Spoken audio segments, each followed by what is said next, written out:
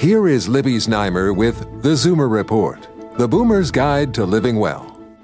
When you're in a public restroom, do you go for the paper towels or the air dryer after you wash your hands? To get your hands cleanest, choose the towels.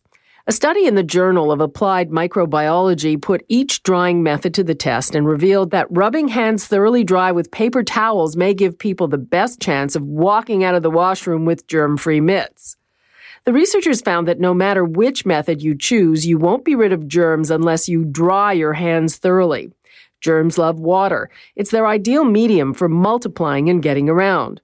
Putting in the time and effort to really dry hands will mean way fewer germs. And drying hands vigorously with a paper towel bested rubbing them under a blower when it came to germ levels. It seems the skin-on-skin friction created when we rub our hands under a blower somehow releases more germs that live deep in our pores. If you want to use the blower because it's greener, though, don't rub your hands. Hold them still, palms up, and leave them there for at least 30 seconds, but longer is even better. Whatever you do, don't give up and wipe them on your jeans or shirt sleeves. You'll just recontaminate your hands. And don't leave them wet. With your tips for living well, I'm Libby Znaimer with the Zoomer Report.